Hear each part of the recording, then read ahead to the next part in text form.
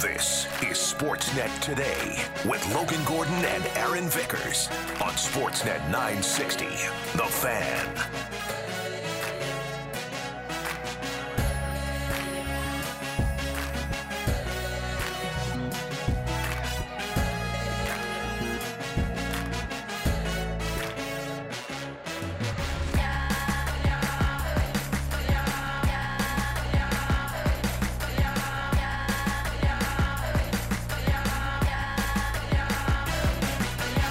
We are underway on hour 2 of Sportsnet Today.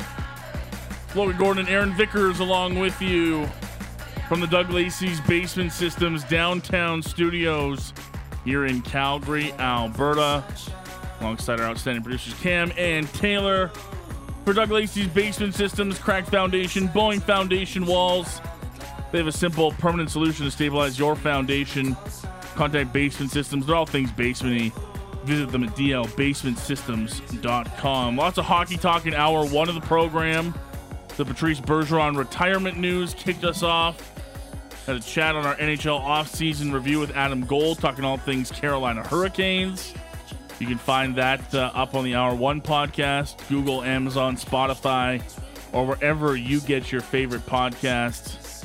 The pods go up moments after each hour finishes here on Sportsnet 960 The Fan.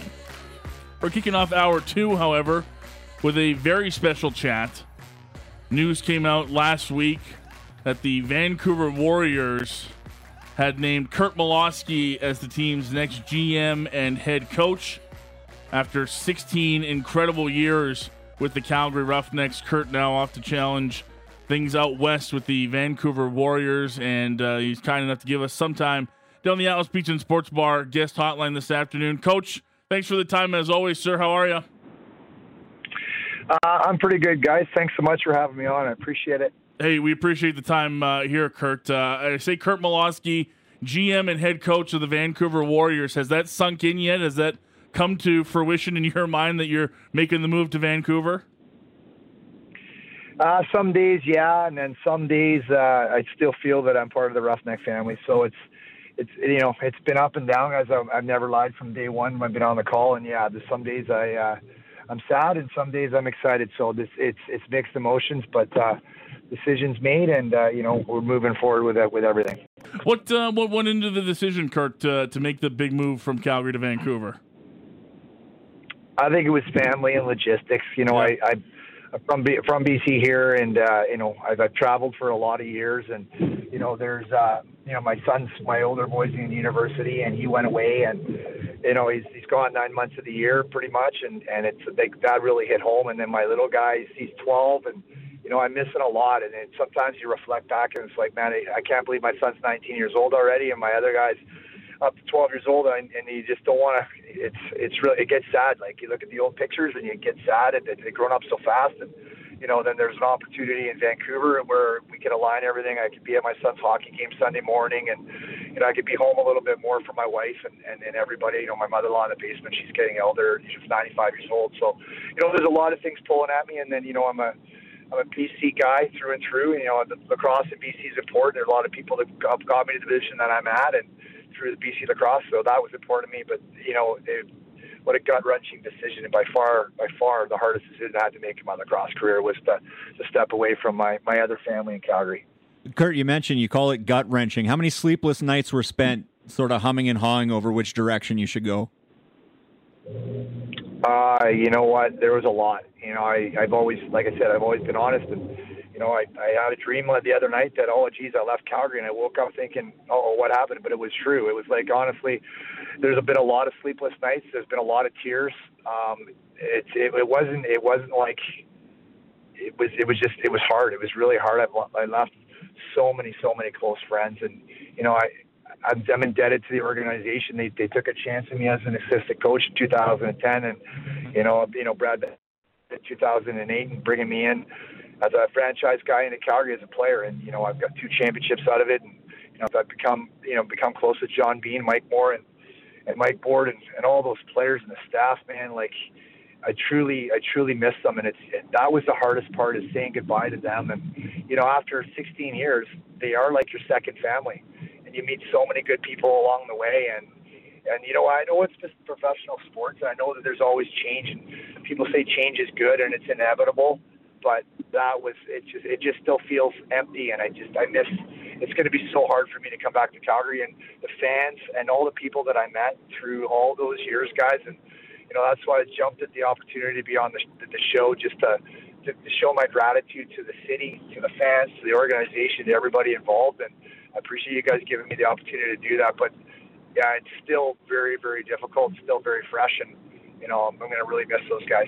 Curt, you mentioned John Bean, Mike Moore, and Mike Board sort of being like a second family. Is that one of the more difficult professional conversations you've ever had to have? Yeah, I've always coached with my heart, and I've always led with my heart, and it was very, very, very difficult conversation to have with Mike Board. And it was on a Friday night, and the guy kind of got settled on the Saturday and the Sunday, and still to this day it's hard, talking to the players and stuff. It's not easy. It's not easy to say goodbye, and I've had a lot of really good relationships, and like I said, it is professional sport, but I've poured my heart and soul into that organization as they reciprocated right back. And I think that's the hardest thing, is that we coach pro sports, but in lacrosse and the Calgary Roughneck organization, it's more than that. It's more than the product on the floor and the players that you have on the floor. It's who you meet in the locker room, who you're spending week after week. In 16 years, man, I met so many good people that I'm proud to say are their friends for life. And you always say you win a championship, you walk together forever. And I'm very, very grateful that the legacy that was left behind were a lot of great players that I was able to win as a coach and win as a player. And I'm very proud to say that I was a part of that, because it kind of solidifies everything. Just having the ability to those fans to be able to enjoy 2 championships in the last 16 years was pretty special. So I got a lot of great memories from Calgary, and they're always going to be in my heart. And that's something that when I break down, it's thinking about them. So not easy for me. I won't lie to you guys. I'll try not to make this any harder than it is with this next question, but it was 16 years, as you mentioned, 13 of those in a front office and coaching capacity. Have you given any thought to what it's going to be like your first game back on a bench at the Saddle Dome in front of those Roughneck fans? It won't go well. I know that right now it won't go well. It's going to be very, very difficult for me, and I don't think it's just on the bench. I think just coming into the city, coming into the airport, you're in Calgary, you walk through the airport, and there's so many fans that come up to you. In my 16 years, they identifiable in the community, and just seeing the young Roughneck fans come up, hey, Coach Curt, how you doing? And just all those interactions and the staff, I'm going to be a mess, guys. I really will be, and it's going to be difficult. But I look back, and I wouldn't change a thing, man. I wouldn't change a thing. It was so enjoyable, and I've said it from day one. Once a Roughneck, always a Roughneck, and I really feel that in my heart. Curt, who do you lean on when you're making a tough life decision like that? Is it family for you? Is there friends or their former players? Where do you lean on when you're going through these decisions in your head about making the move to Vancouver? Well, I like to say my wife, but she usually tells me to suck it up. So I don't bounce on it. For everyone that knows Jill, I don't get a lot there. So I have a pretty core group of friends that I trust in and that really mentor me in the right direction and bounce a lot of things off of. And it wasn't easy. I have a lot of friends in the National Lacrosse League that I use for support and just having people in the community and meeting the Aquilinis, and just certain things just kind of help your decision along. And I don't want to talk too much about the Vancouver side of things at this point, but just people that are close that you can trust, and a lot of thinking. People know I'm a very critical thinker, and I mull things over and I look long term. So a lot of different things came into the decision, but none of it made it easier. I know you don't want to get too much of the Vancouver side of things, but give us a little bit. It's got to be an exciting opportunity for you. You mentioned the family side of it, but from a lacrosse standpoint, to be able to go back as a BC boy and take this opportunity up with the Vancouver Warriors, it's got to be a great step for your career, and one that I'm sure you're excited about, Curt. Yeah, it's exciting, guys. I got to tell you again, it is exciting to be close to home. There's been a lot of people, around the town that says they're going to get season tickets and they're going to try to, I just want to be able to grow the game and be a part of it and just to see if we can make it better. Like I said, I got my young son and I coach all the U13s, and I'm very heavily involved in Maple Ridge Lacrosse and Team BC with BCLA. So, there's a lot of people that are kind of relying on the situation in Vancouver to keep going, because we need, as much as Calgary needs pro sports or pro lacrosse in Alberta and Ontario being hotbed back there in Canada, that for us in BC it needs to be here. And I was a little nervous that if it left again, it probably wasn't going to come back. And I do feel an onus to anybody that knows me that I've always been a pay it forward guy. Spent a lot of time with the veteran guys, the Hall of Fame guys around BC and Ontario and throughout Canada, and the sport's important. I picked their brains for year after years after years, and now I have an opportunity to maybe help keep it there or help grow it so that the young mouses of the world will have somewhere to play down the road. So that was a big part of my decision for sure. Coach Aaron asked you about what it's going to be like coming back to Calgary. I gotta ask you, when you look back at your 16 years with the Roughnecks, what stands out as the core memories for you? Can you give us a couple that stand out in your mind that you're going to remember for the rest of your life when your time with the Roughnecks? Yeah, there's good and there's bad, and when I say bad, it just was heartbreak. Like all that we lost in the mini game, I'll never forget. Yeah. Andrew McBride, our captain, just we're bawling as little kids on there. I felt so bad for those kids, that the guys, they're not kids, but the men that didn't get a chance to win that championship. And it was just, I'll never forget Dixon, and I'll never forget Dobie, and just Mike Carney. Just the list goes on, and trying to get Bobby McMahon his first championship, and and then you look back in 2009 when we won as a player, and Tracy Kluski. Those guys touched the trophy for maybe 1 second. Like even if they did, it went right to me, and it was. I'll never forget that. Just having the support of the guys in that room. I was 39 years old, and they were just that taught me to play. For the guy next to you. Like I learned so many things, and then in 2019, when we won it at home in overtime, man, it was just outstanding. Like I'll never forget the dads. Reese Callie's dad crying, and Courier's dad in the room, and just their dads and the kids and the moms and Dobie up there with his little daughter, and just our fans just crying.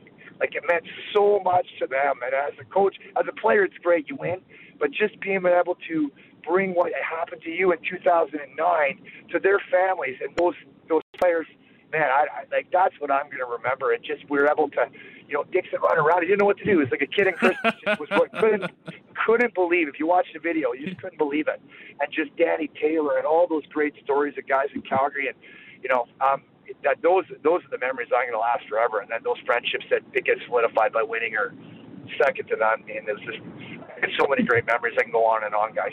Curt, this might be a difficult question for you to answer, but what do you want your legacy or what do you want your imprint to be left behind in the Roughnecks organization? Blue collar, work ethic. We'll do whatever it takes to help our team be successful. And I demand a lot out of the players, but there's nothing that I wouldn't put back in. And it was all inclusive. It wasn't just Curt Malawsky. It was every single person, from the trainers, the office staff, to the fans. Everybody contributed. And it was, no one had an ego there. We all just pulled on the rope in the right direction. And we honestly played for the front of our shirts, and we coached for the front of our shirts, and we really cared about the person next to us, and we did it for them. It was so selfless there that everyone just bought in and did what they needed to do, just for the betterment of the whole team and the whole organization. And that's what I want to be known for, is that good people make good teams, and that you battled for the person next to you, and you left it all out there, and you did whatever you could do to help that person succeed. And it wasn't about you, it was about them. And that's what I want to be known for, just a good team guy, and a guy that really brought that team first attitude to Calgary and stuck to the principles that made teams never wavered. No matter what the situation was, we never wavered. We stuck to the processes, and we played in that moment, and we were rewarded year after year. Curt, I couldn't have said it better. I know that legacy you've left behind here in Calgary is one that'll last for a very long time. First things first, congratulations on all the success you had here in Calgary and on your new job in Vancouver. I speak for plenty of people who have reached out since the news came out that you're going to be highly missed in this city, sorely missed for sure. And we can't thank you enough for all the times you've jumped on the station with us, given us your time.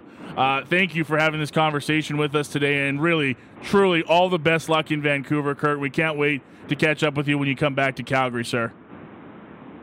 I know you mean it, and I really appreciate it. Heartfelt right back at you all for all those years. Take care, and we'll see everybody soon. Take care, Coach. Curt Malawsky, now the head coach and general manager of the Vancouver Warriors, kind enough to give us some time down the Atlas Pizza and Sports Bar guest hotline. And, man, that's the second time you and me have been on a conversation with somebody with a tough conversation, but good conversations. We were talking with Mike Vernon on the day that he got announced to the Hockey Hall of Fame, and he teared up talking about his mom and everything that his mom meant to him and his career. And I got to admit, it was hard on this end of the microphone hearing Curt talk about, and he didn't want to talk about Vancouver, and that is such a Curt Malawsky thing to say, look, I know I'm going to this great opportunity, but I want to take a second to talk about Calgary, and I want to talk about how Calgary meant everything to me. And I couldn't help but choke up a bit on this side hearing the emotion in his voice, because that guy means it. That guy is truly going to have a difficult time coming back to Calgary when that NLL schedule comes out. You know, the first name that he's going to look on the list for is when is Vancouver in Calgary, and he's going to have to prep, I think, a couple tissues for that one. Yeah, there was no lip service there. You could feel it in sort of the emotion throughout the entire conversation, and everything said there was from the heart. Pardon me. Even when he's talking about getting back home to BC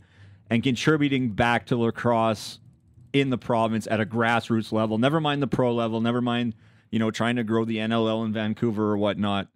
Even just the enthusiasm and the emotion that you could hear, and he owes so much to lacrosse in the province that now that he's back, he can give back to the grassroots level so that he can help develop the next generation of lacrosse player in the province. Just everything from the heart from Curt Malawsky, your 2023 NLL Coach of the Year. And the best part about that for me is it's funny because Curt always talks about, giving back and giving to the organization, to the people around, but he's never one to take the credit for all that he's given. And I remember seeing the release last week, and the first two people to comment on it on Twitter were Jesse King, captain of your Roughnecks, and Christian Del Bianco, your goaltender for the Roughnecks, and just talked about what a loss this was, that the coach was gone, and look, it's not he doesn't want it to sound selfish. It's the least selfish thing ever. He's not going, for opportunity and for glory. He's going so he can be closer to his family, and so that he can be a big part of lacrosse in BC, because he is a BC boy. But at the same time, he didn't want to take any of the credit for that, right? That wasn't, to him, that would be disrespectful to his time in Calgary, and what a time it was, right?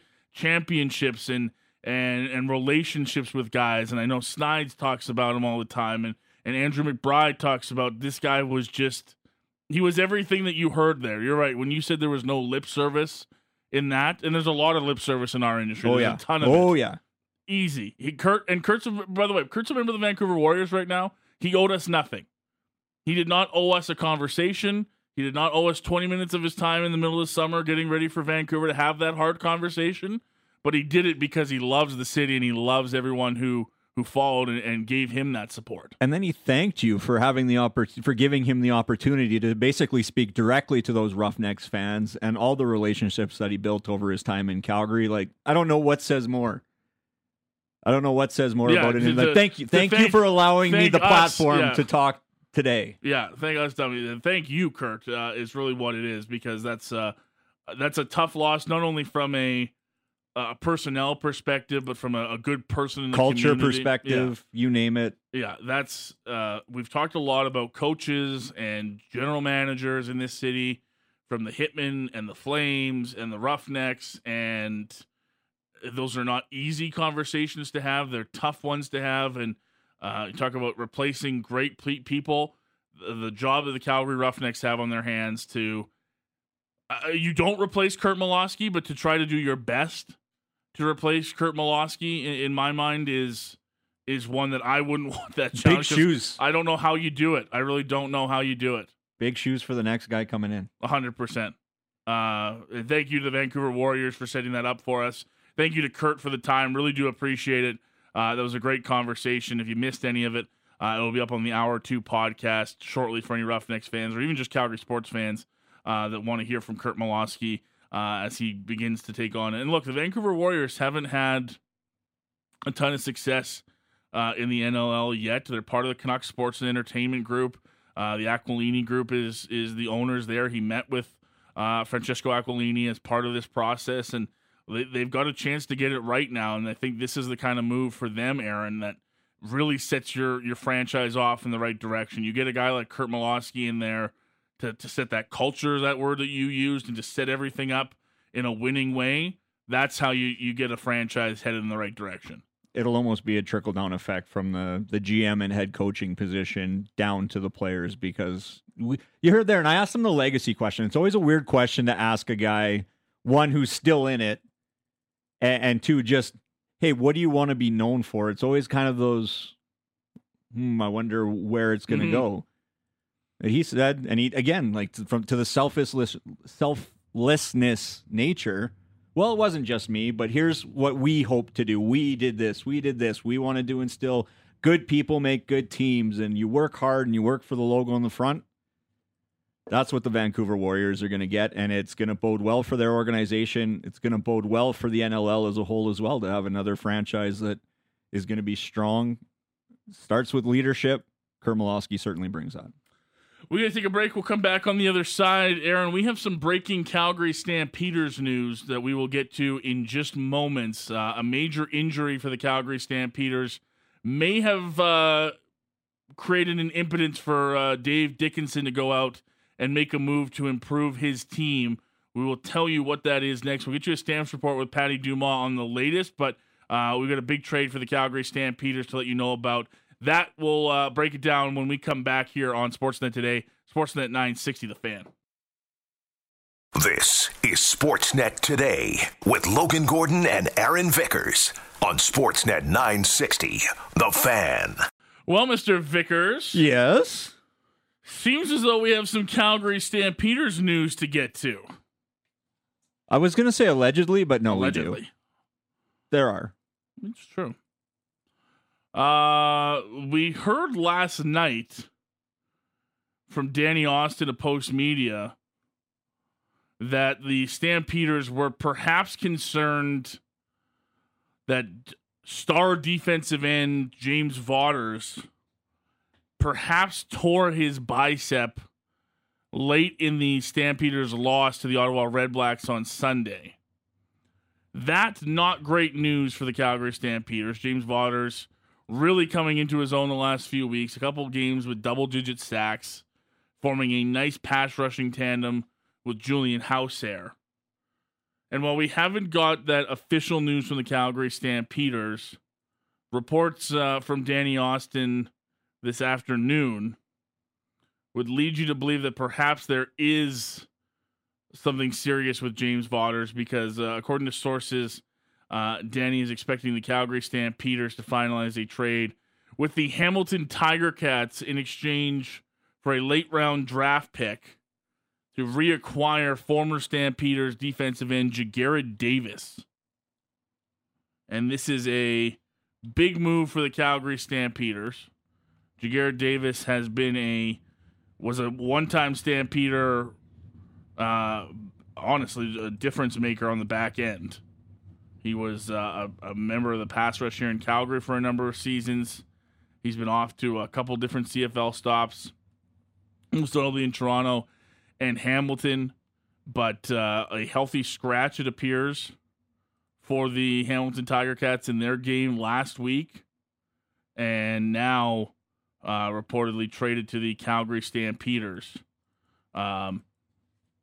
Interesting. We haven't got an official word on this yet. The only official news we've had from the team today is that they made a couple roster moves, including bringing back defensive back Brad Muhammad, who was with the team last year, made 16 starts at halfback, attended training camp, was released by the Stamps, picked up by the Bombers, spending 5 weeks with Winnipeg, was then released from their practice roster and is now back with the Calgary Stampeders. So bringing back a familiar face on the defensive side of things in the defensive back spot with Brad Muhammad.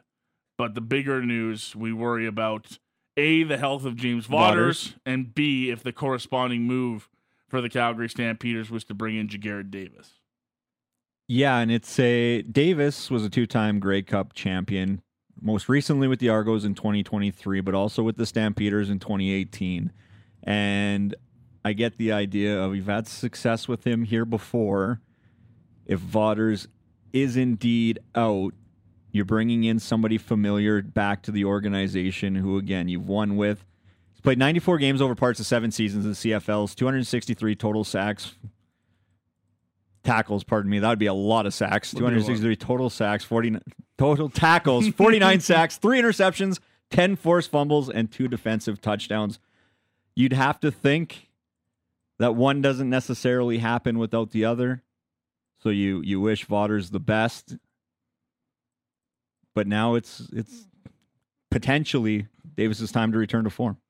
Interesting, too, if this does wind up being the case for the Calgary Stampeders, the message it sends from Dave Dickinson as GM, his first year as GM, and look, this will be the second major in-season move that he's made. The first was bringing back Markin Michel, who spent the last 4 years in the NFL. Mm-hmm. He came back with a bang last week against that game against Ottawa with 2 touchdowns, 2 massive touchdown catches. 93 yards was one of them? Yeah, somewhere in there? It was massive. It was a long play. So he's come in and been a difference maker.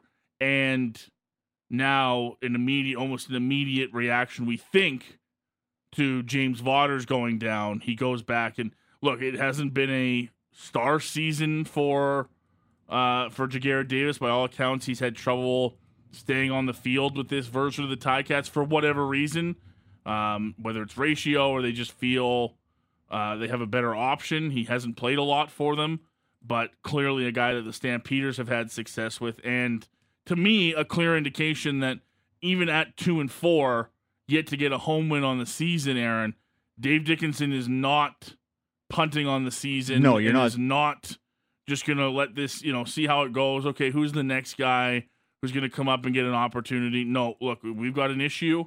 We need to address it. I'm addressing it now and trying to get this team back on track as soon as possible.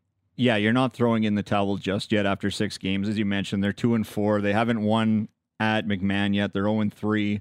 Their schedule coming up is not the lightest, to say the least, with some of the competition they'll be facing, but if you still have any hope on the season, you kind of got to do something. And again, 2-4 isn't where you want to be after 6 games.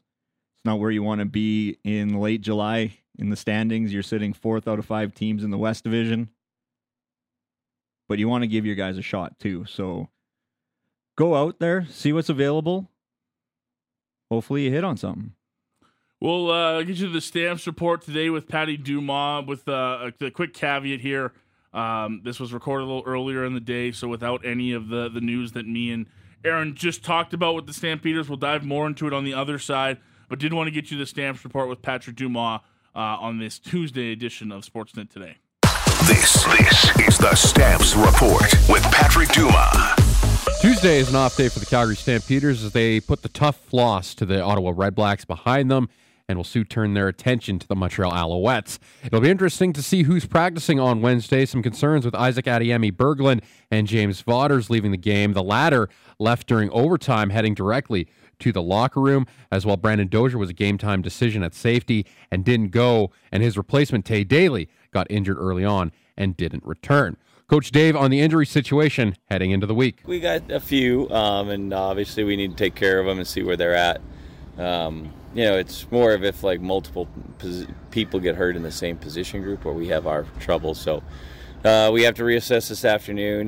Hopefully nothing too serious. I think we do have some issues there though, and we'll just have to resolve it when we get more information. So we'll see who's on the field come Wednesday morning. For all the good that went down on Sunday, there was still some bad that resulted in the loss. Coach on the team's inconsistent play and what needs to be addressed going forward.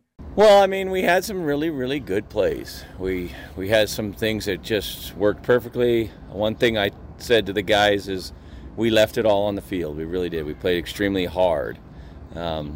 We do have to be better, and we have to be a little bit more confident.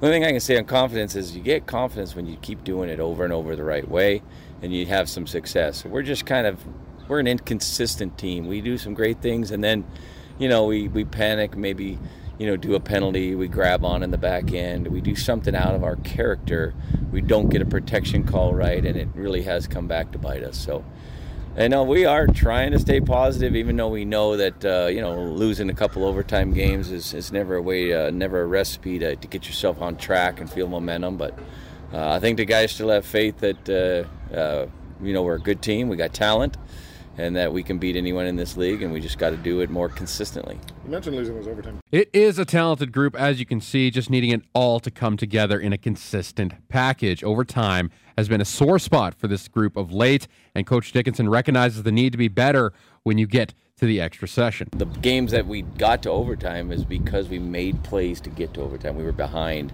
It's always frustrating when you maybe have that lead and you let a team get back to even with you in overtime and then lose it. That's probably more frustrating. But I can't ever feel good going in the locker room, talking to the guys or anything like that after these are very deflating losses. Can we have a short memory, and can we find that energy to show up to work with the passion and with the mindset, make yourself a better player and find a way to win games? Is run defense a concern? Defensively, I think we've been doing a pretty good job up until about the last 3 minutes of the second game, and it wasn't our best. Was not our best game, and they got 72 plays, and some of that was offense. We had too many turnovers, and then we had big plays. So when you have big plays, the defense is back in the field, and I thought they wore out. I thought our DBs looked tired by the end of it. Like I said, the effort's there. Just consistency is not. They've been the leader of our group. Special teams, I thought, did a pretty good job as well. We made a big play blocking the punt, had some good returns. So they answered the bell. We just have to find another play or two, a critical play, and we have to make that to come out on top. Funny how you can pinpoint the exact mark in games where if you did something a little different, maybe you don't get to overtime, maybe you get the win, and I'm sure that's something that will be talked about a lot this week as the Stamps head into a pretty tough place for them to play, at least in Montreal. Off day on Tuesday before Week 8 preparations get underway on Wednesday. With your Stampeders report, I'm Patrick Dumas. Thank you, Patty. Appreciate that. Your Stamps report today, like I mentioned, with the caveat going in there that it was a little bit pre-recorded today. So the latest news that the Stampeders are close to acquiring Jagera Davis from the Hamilton Tiger Cats, not included in that Stamps report with Patrick today. But just as we sort of continue on that conversation, Aaron, just kind of going through the Hamilton Tiger Cats depth charts this year, Jagera Davis has been in the starting position for most of the season. He got the strange designated American tag, which I'm not even going to get into. But the fact of the matter is he's been in the starting lineup most of this season up until this last week against Toronto. Has been in the lineup, was placed on the one-game injured list. Now, could easily have been dealing with something nagging that required him to go on that one-game injured list, but it looks like a lot of people speculating that perhaps it was more of a healthy scratch situation, and Jonathan Kongbo had perhaps taken over for Jagera Davis this season. It hasn't been an impact year for him as he'd hoped. Just 5 games played this year for Jagera Davis, 7 tackles total. That's not what you're hoping for out of one of your starting defensive ends. Pressuring the quarterback, huge. There's your Captain Obvious moment of the day. I thought I was going to bring the Captain Obvious, it's a really big piece of news. You'll pick it up sooner or later, but it's a big part of the game.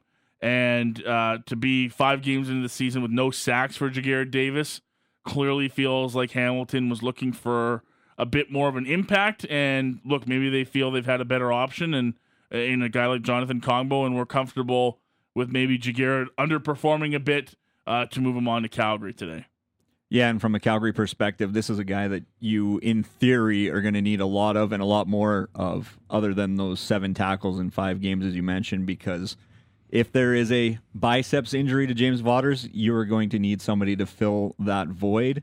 And Jagera Davis, the former Stampeder, the former Grey Cup champion with the Calgary Stampeders, could be on his way, as per Danny Austin of Post Media.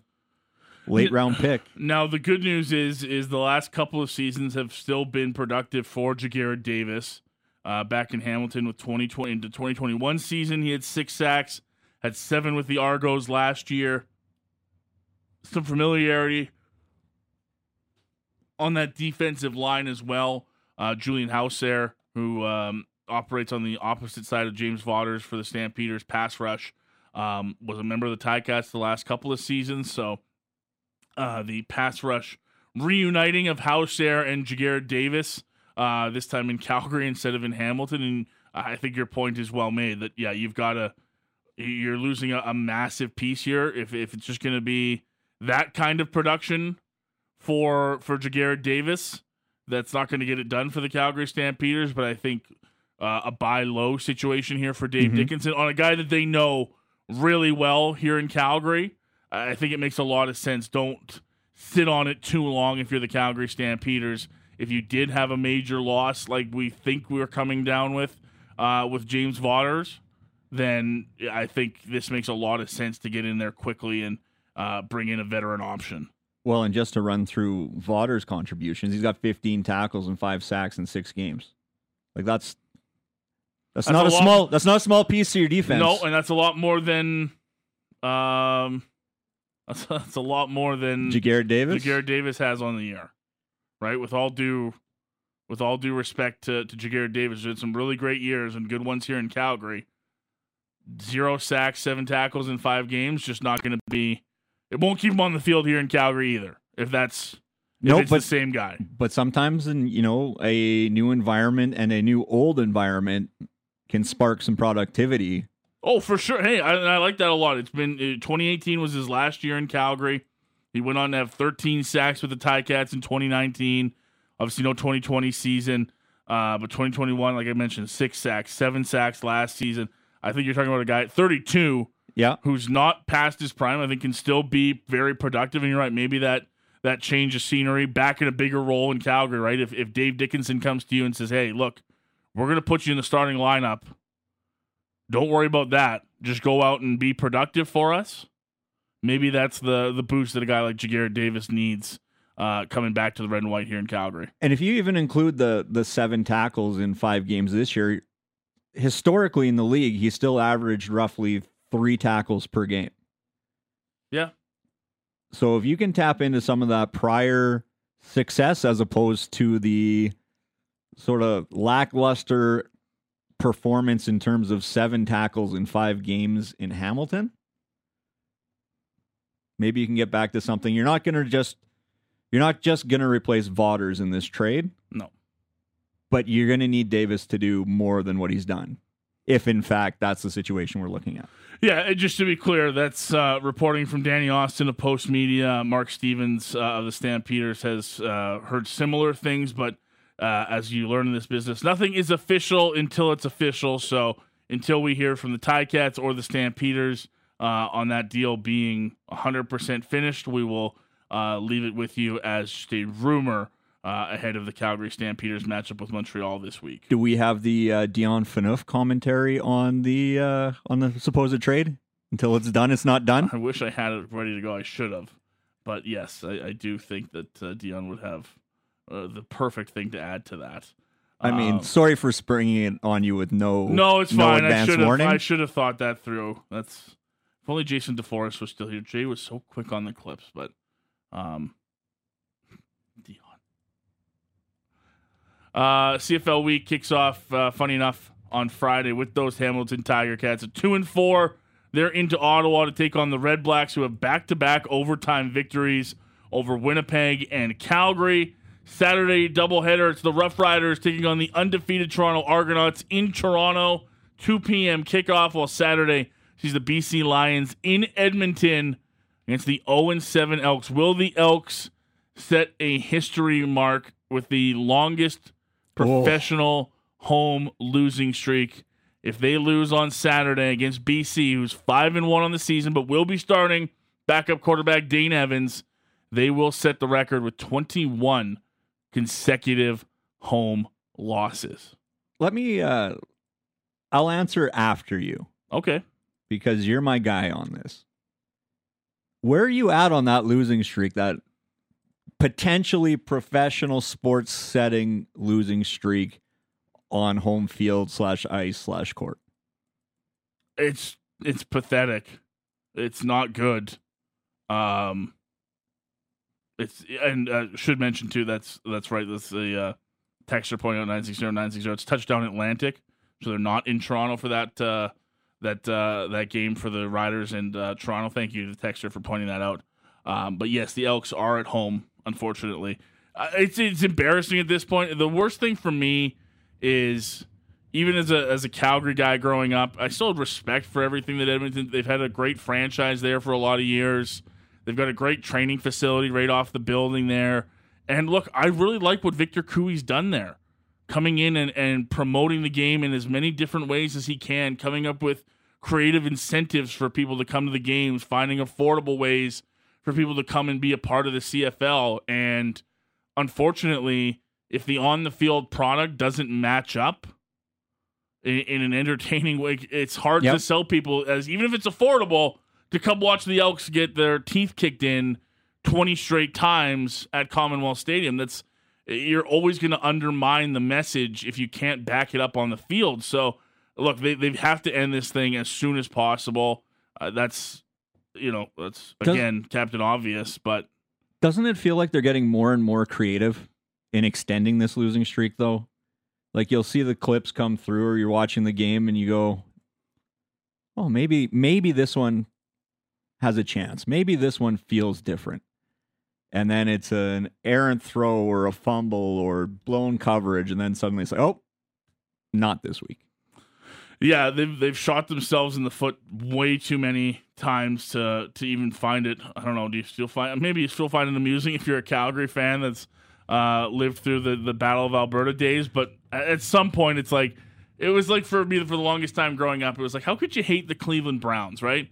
What have the Cleveland Browns ever been but a losing franchise, right? They've never hurt anybody. Exactly. How can you hate the Cleveland Browns? That's this version of the Edmonton Elks for me.